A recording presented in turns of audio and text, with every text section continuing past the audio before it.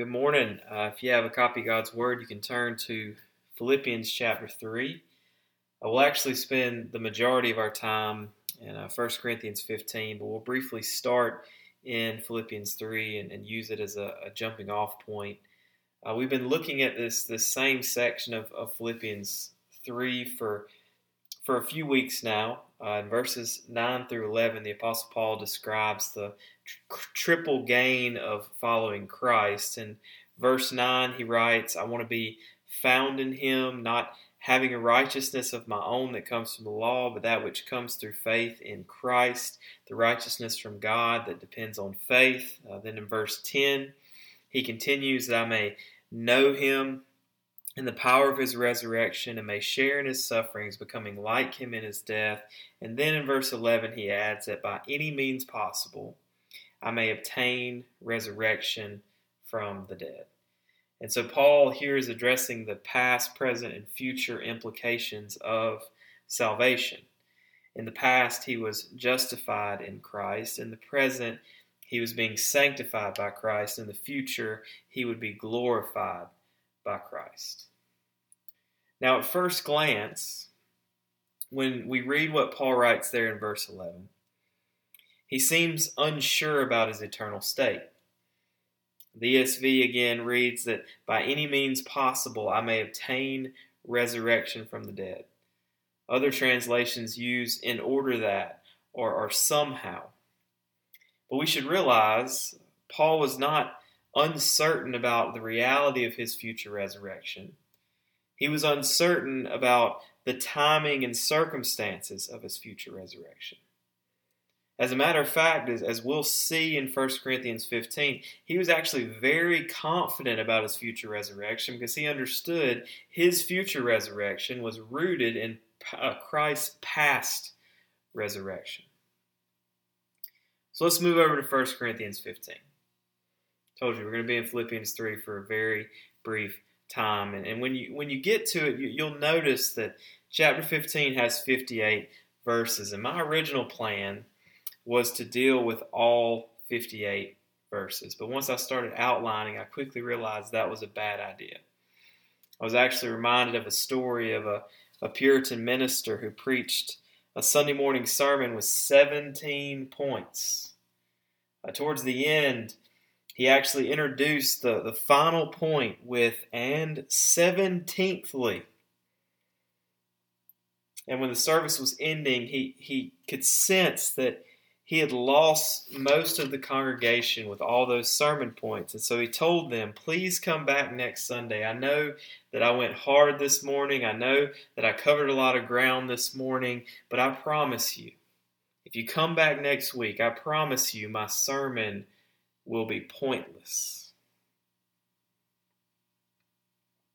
There's your dad joke for the week.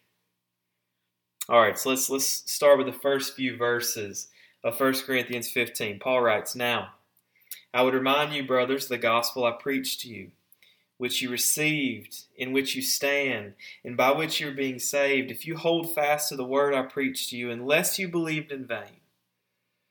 For I delivered to you as of first importance. So first, Christ's resurrection is of first importance. In many ways, the first century church in Corinth was very similar to the 21st century church in the United States. The Corinthians were blessed with an abundance of gifts, talents, and resources, but they are also cursed with several internal problems. And because of their numerous dilemmas inside the church, a delegation of church members put together a long list of questions for Paul. And in response, the apostle wrote a highly structured letter where he spoke to most of their specific issues. And notice I said most, because in chapter 11, he writes, when I come, I'll give further instruction. So he couldn't cover everything in this letter. In the given space, he couldn't solve all their problems, but he does cover a lot of ground. And since we're kind of just dipping into this letter this morning, I want to give you a bird's eye summary of these first 14 chapters. In chapters 1 through 4, Paul addresses divisions. The Corinthians were split. They were fractured into several different factions. They were divided over ethnicity. It was Jew versus Gentile. They were divided over social rank. It was wise versus foolish, powerful versus weak, rich versus poor. They were divided over their preferred teacher. Some said, I follow Paul. Others said, I follow Apollos, or I follow Peter. And in the midst of their disunity, Paul charged them to pursue unity. He wrote in chapter 1, I appeal to you, brothers, by the name of our Lord Jesus Christ, that all of you agree and that there be no divisions among you, that you be united in the same mind, in the same judgment. In the world, there was Jew and Gentile, wise and foolish, powerful and weak, rich and poor, but in the church, there were only sinners in need of grace. At the foot of the cross, the ground is level. Chapters 5 and 6, Paul addresses immorality. Corinthians had members bringing lawsuits against one another. They had members who were excusing a variety of sexual sins. As a matter of fact, the entirety of chapter 5 is devoted to addressing a situation where a young man in the church had started a relationship with his stepmother. And for their part, the Corinthians were boasting in their tolerance. They were proud of their acceptance. They propped up their inclusivity. But Paul reminded them, Scripture doesn't gloss over immorality.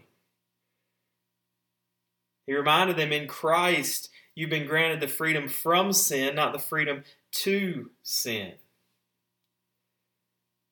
Chapter 7, Paul addresses singleness in marriage. In Ecclesiastes, the wise King Solomon wrote, there's nothing new under the sun. They were confused then, we're confused now. And then in 8 through 10, Paul addresses a hot button question. They asked him, can we eat food which has previously been sacrificed to idols? After pagan worshippers sacrificed an animal in their temple, they would throw it on the grill, and they were inviting the Corinthians to come through and get a plate. And so they asked Paul, can we eat with them? Is it okay for us to eat the meat of an animal which was previously sacrificed to a false god? And Paul essentially said, yes, you can eat. Steak is steak. Rib is rib.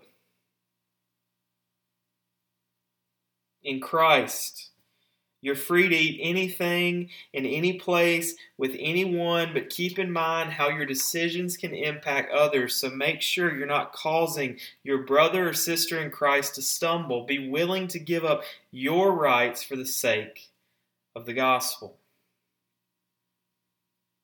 In chapter 11, Paul addresses gender wars and classism. Again, there's nothing new under the sun. And finally, in chapters 12 through 14, Paul addresses spiritual gifts, which is another heated battle inside the church in Corinth. And even in the midst of that, we should mention that while tackling a contentious fight within the church, Paul writes the love chapter for the church. And so in chapters 1 through 14, Paul addresses several issues of varying importance. But in chapter 15, he addresses one issue of first importance. And so as a church, we must recognize many things are important. But only one thing is of first importance.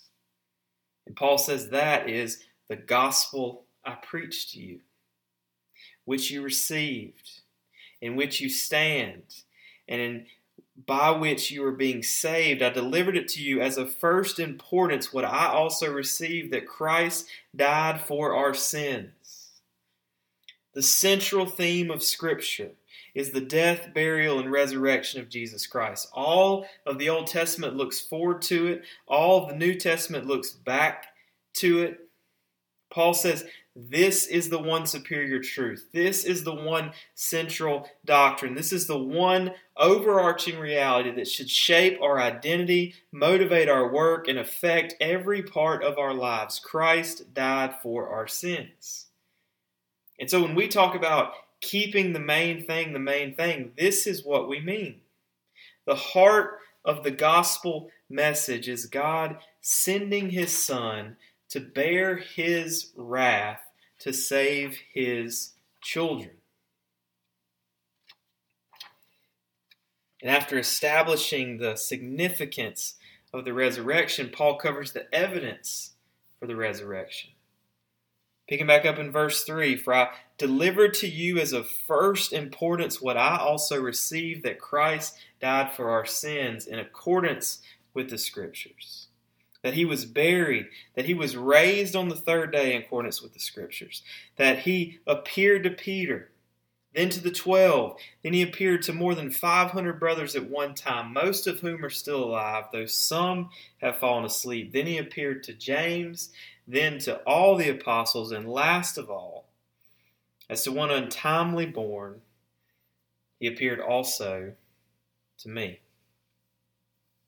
Second, Christ's resurrection is a historical reality.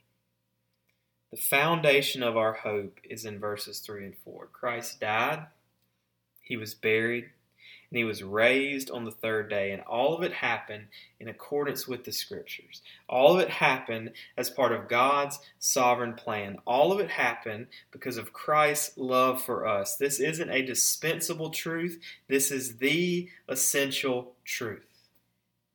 And in these verses, Paul provides two compelling pieces of evidence: an empty tomb and several hundred eyewitnesses who saw Christ at different times and in different places. And one of those appearances involved more than 500 witnesses.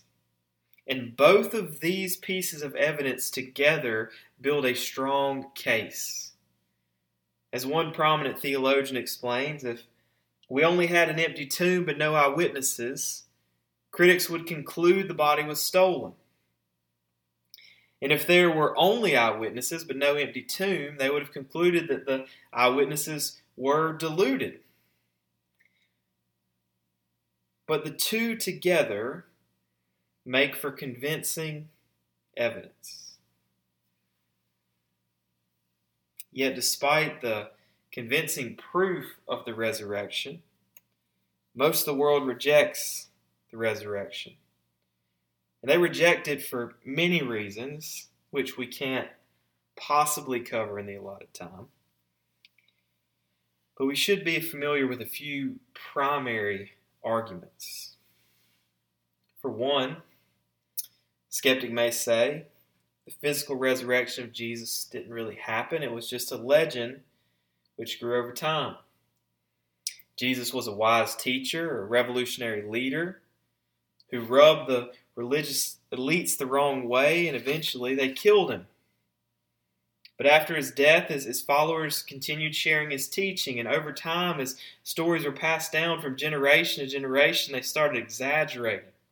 They added these connections to the Old Testament as part of his legacy. They added miracles to his legacy. And then eventually they added a resurrection to his legacy. And we understand that logic, right? If you think about our founding fathers and the stories that we tell and retell about them, at the end of the 18th century, they defeated an insurmountable opponent and created a new nation. All of the freedoms which we enjoy can be traced back to their bravery, but still in some cases, over the last 200 plus years, they've become these larger than life figures in our history. Their legends have grown. But here's the problem with taking this view of Christ. Paul wrote 1 Corinthians in 53 AD. which was only 20 years after Christ's death. And also in verses 3 and 4, when he writes, Christ died, he was buried, and he was raised on the third day, some scholars believe he's quoting a common hymn that was sung in the early church. And as a matter of fact, Gerd Ludemann, who's a very liberal New Testament scholar known for an anti-resurrection stance, concedes that the tradition of the formula Christ died, was buried, and was raised and appeared to his disciples dates within 2 years after the crucifixion. And 2 years is not enough time for a mythical tale this large to take shape. Another common argument against the resurrection is maybe they were hallucinating. Maybe in the midst of their grief and despair, their minds made it up. Well, typically, hundreds of different people don't have the same delusion. If you adhere to this point, you're saying that over 500 men saw the same vision of Christ at the same time, and several more saw the same vision of Christ at several different times. And also, even if hundreds of men and women were participating in a shared trip to Fantasyland, why didn't the enemies of Jesus produce his body? Why at no point did they produce his body? Think about in Acts chapter 3 when Peter and John are preaching the risen Christ in the temple courts. Why didn't the Sanhedrin produce the body and debunk them in Acts chapter 4? Why didn't they say, hey, you've made some interesting points, but you're wrong. Jesus isn't alive. He's dead, and here's his body.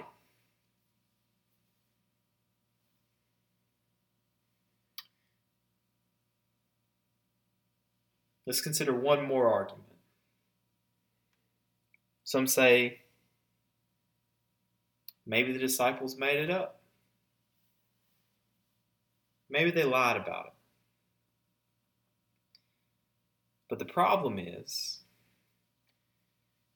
when you spread a lie, which you know is a lie, you're generally gaining something from the lie. For example, a small child may lie to avoid punishment from his mother. A friend may lie to protect your feelings. A businessman may lie to protect his profits. A politician may lie to secure your vote. But let me ask you, what did the disciples gain? As they preached Christ in the face of persecution and hostility and suffering in first century Rome, what did they gain? The truth is, they didn't gain anything. Actually, they lost everything. They didn't become rich. They became poor. They didn't become powerful. They became oppressed. They didn't become influential. They became enemies of the state. And still, to the point of death, they kept preaching Christ. And they kept preaching Christ not because they fabricated or hallucinated him. They saw him with their eyes. They touched him with their hands. They heard him with their ears. That's why Peter and John, as they stood before the Sanhedrin, said, we can't stop speaking about what we've seen and heard.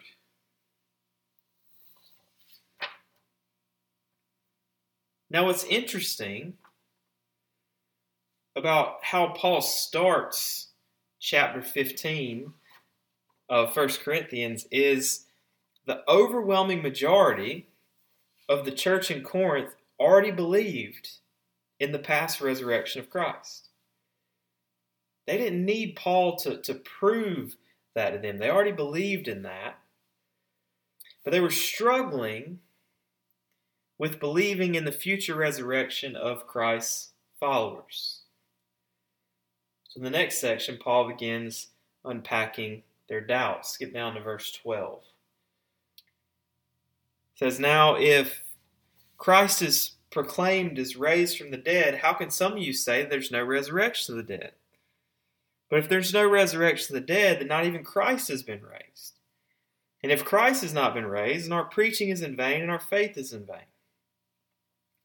We are even found to be misrepresenting God because we testified about God that he raised Christ, whom he did not raise, if it's true that the dead are not raised.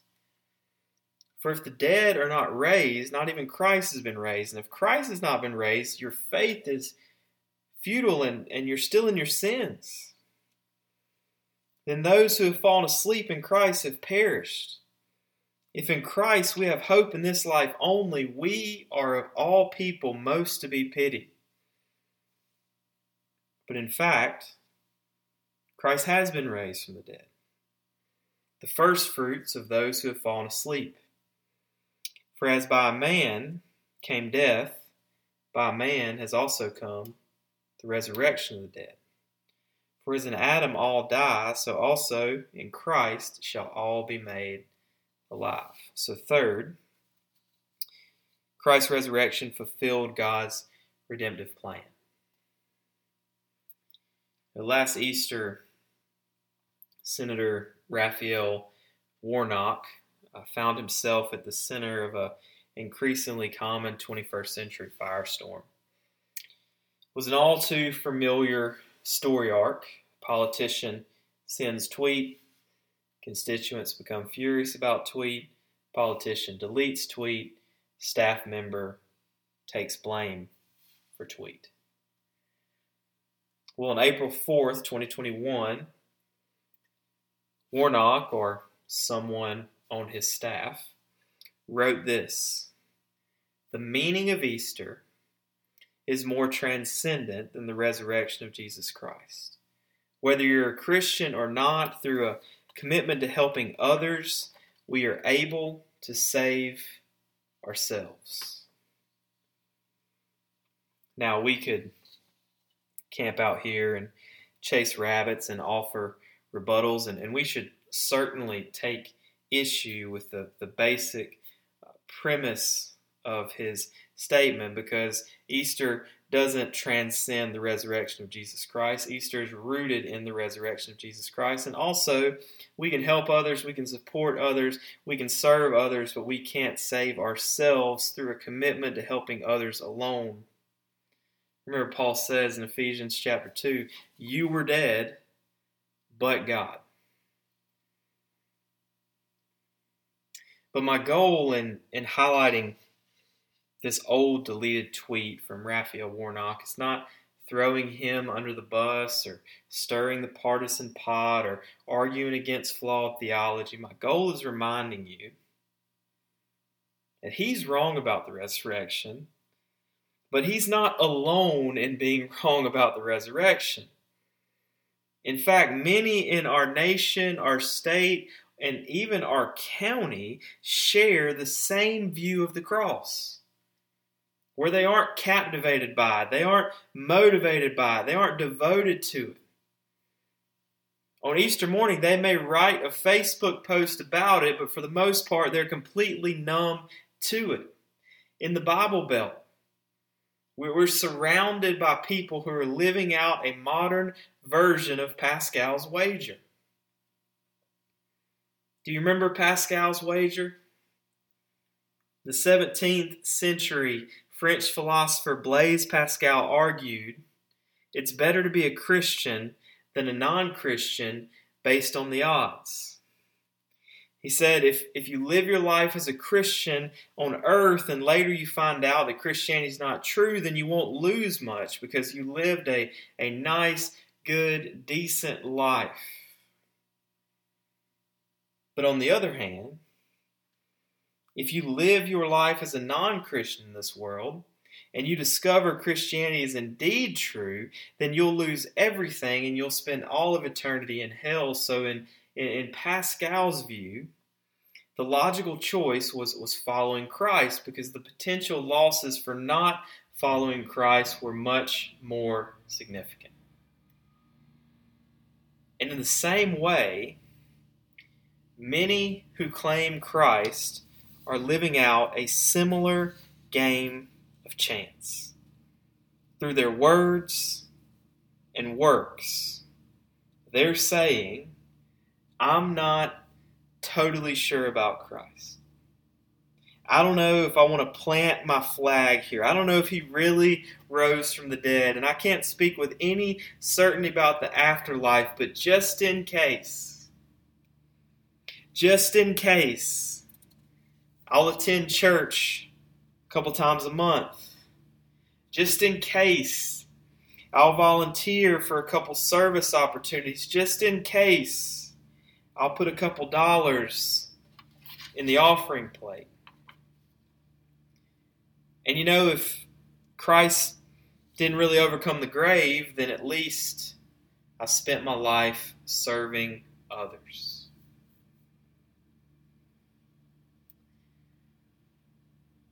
Paul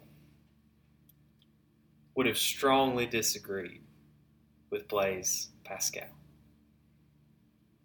He says, point blank, if Christ has not been raised, then we are wasting our time. He says, if Christ has not been raised, we are misrepresenting God.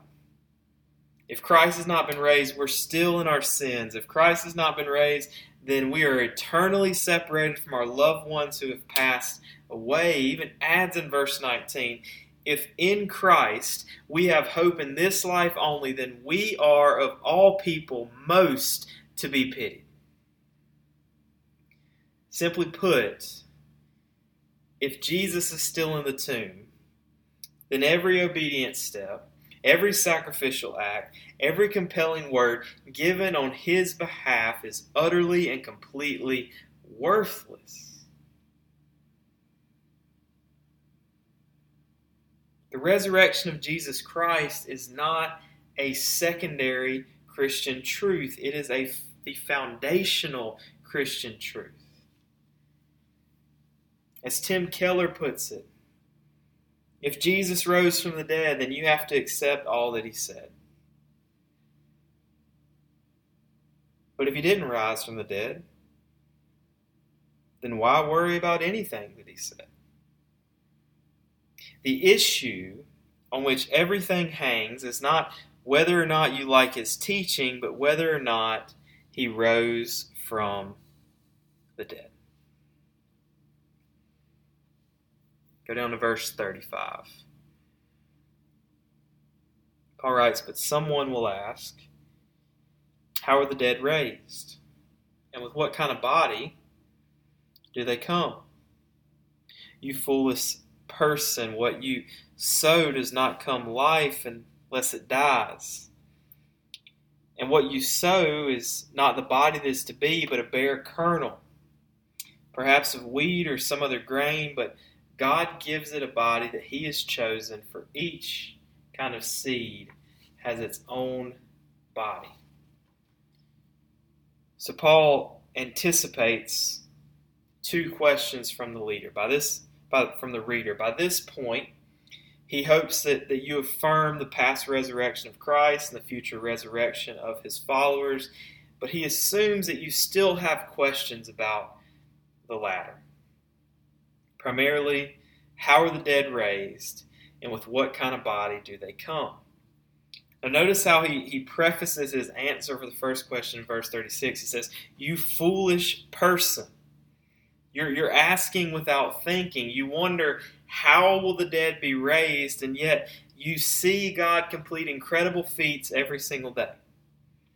And if you would consider his creation for a moment, you wouldn't be overwhelmed by this idea of him raising people from the dead. And Paul solidifies his argument with an illustration from nature, starting in verse 36. Again, he writes, what you sow doesn't come to life unless it dies. And what you sow is not the body that is to be, but a bare kernel, perhaps of wheat or some other grain. But God gives it a body as he has chosen, to each kind of seed its own body. In other words, a seed is made out of the same stuff as a fully grown plant. But the fully grown plant is much more complex and intricate. One small seed can become a massive tree, or a beautiful flower, or delicious fruit. And the same is true of us. Our current earthly bodies are seeds, and our future heavenly bodies will be the fully grown plants. There's a body for down here, and there's a body for up there. And then Paul moves to the second question and starts describing what these bodies will look like. Verse 40 says there are heavenly bodies and earthly bodies. But the glory of the heavenly is of one kind, and the glory of the earthly is of another. There's one glory of the sun, and the other glory of the moon, and another glory of the stars. For star differs from star in glory. So is it with the resurrection of the dead. What is sown is perishable, what is raised is imperishable. It is sown in dishonor, it is raised in glory. It is sown in weakness, it is raised in power. It is sown a natural body, it's raised a spiritual body. If there is a natural body, there's also a spiritual body. Again, the second question that Paul anticipates is, what will our resurrected bodies be like?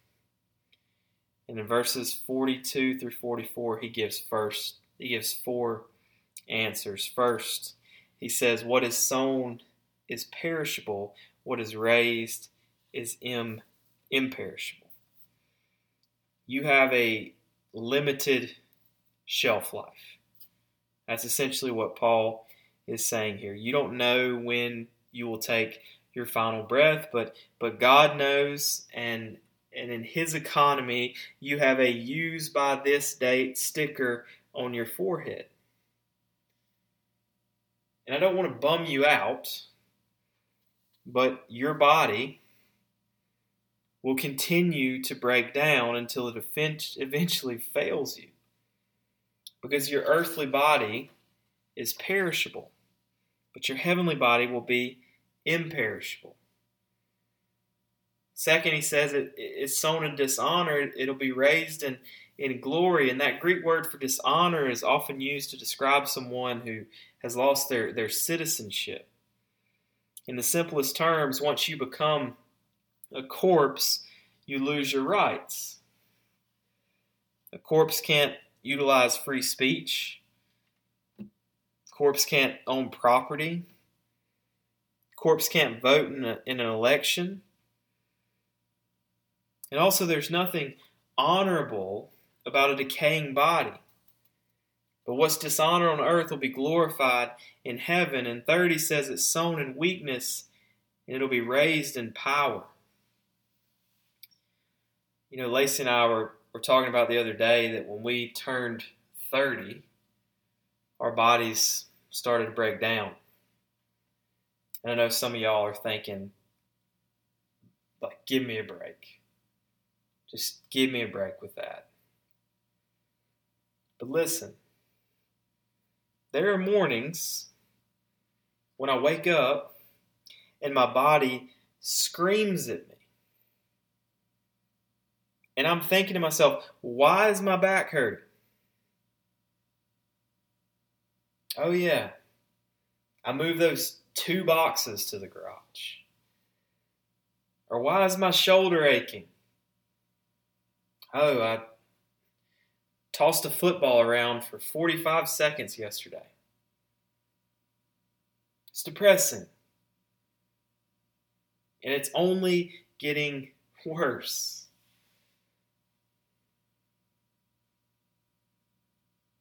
What's sown in weakness will be raised in power. And then finally he says, it is sown a natural body, it's raised a spiritual body. And this last one's a little bit confusing because typically when we use the word spiritual, we're talking about the opposite of the physical or material, but that's not what Paul means here.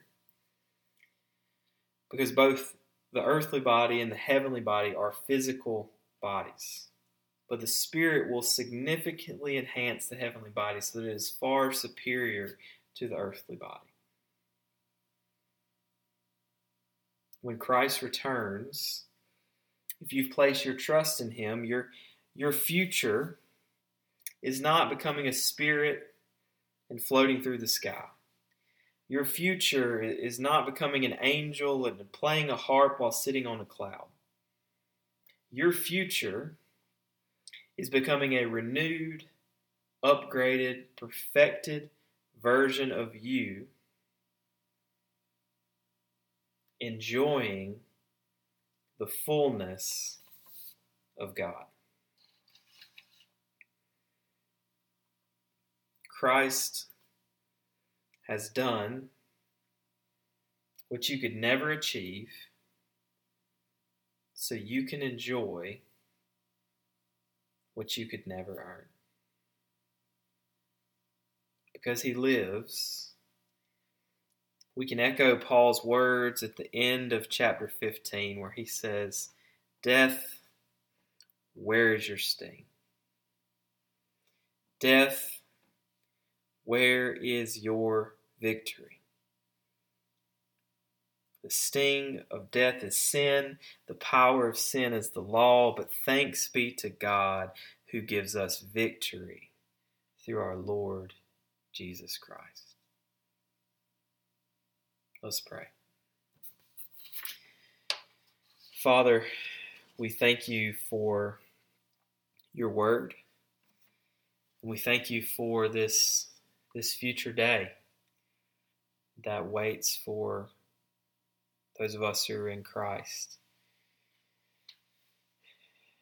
Father, I first want to pray for those under the sound of my voice who've maybe never placed their trust in Christ, who have questions about the resurrection, who have doubts, who have concerns. Lord, I pray that you would minister to them through the preaching of your word, and that they would trust in Christ today. And Father, for those who are in Christ already, I pray that you would give us a renewed vision of this future reality.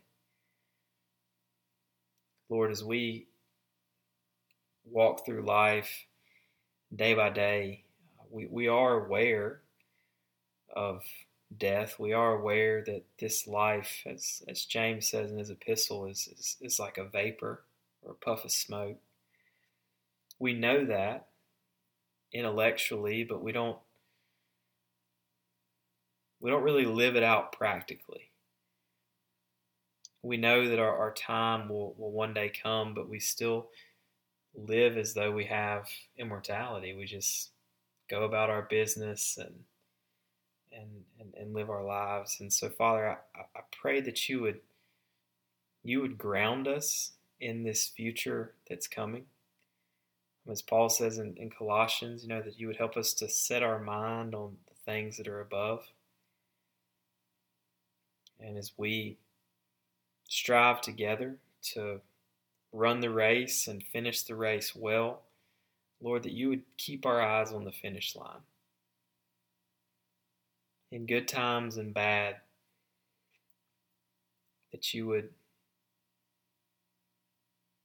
remind us and help us to see this picture of what's coming. So, Father, we thank you for your Son. We are grateful for the first resurrection. And we look forward to the next. In Christ's name we pray. Amen.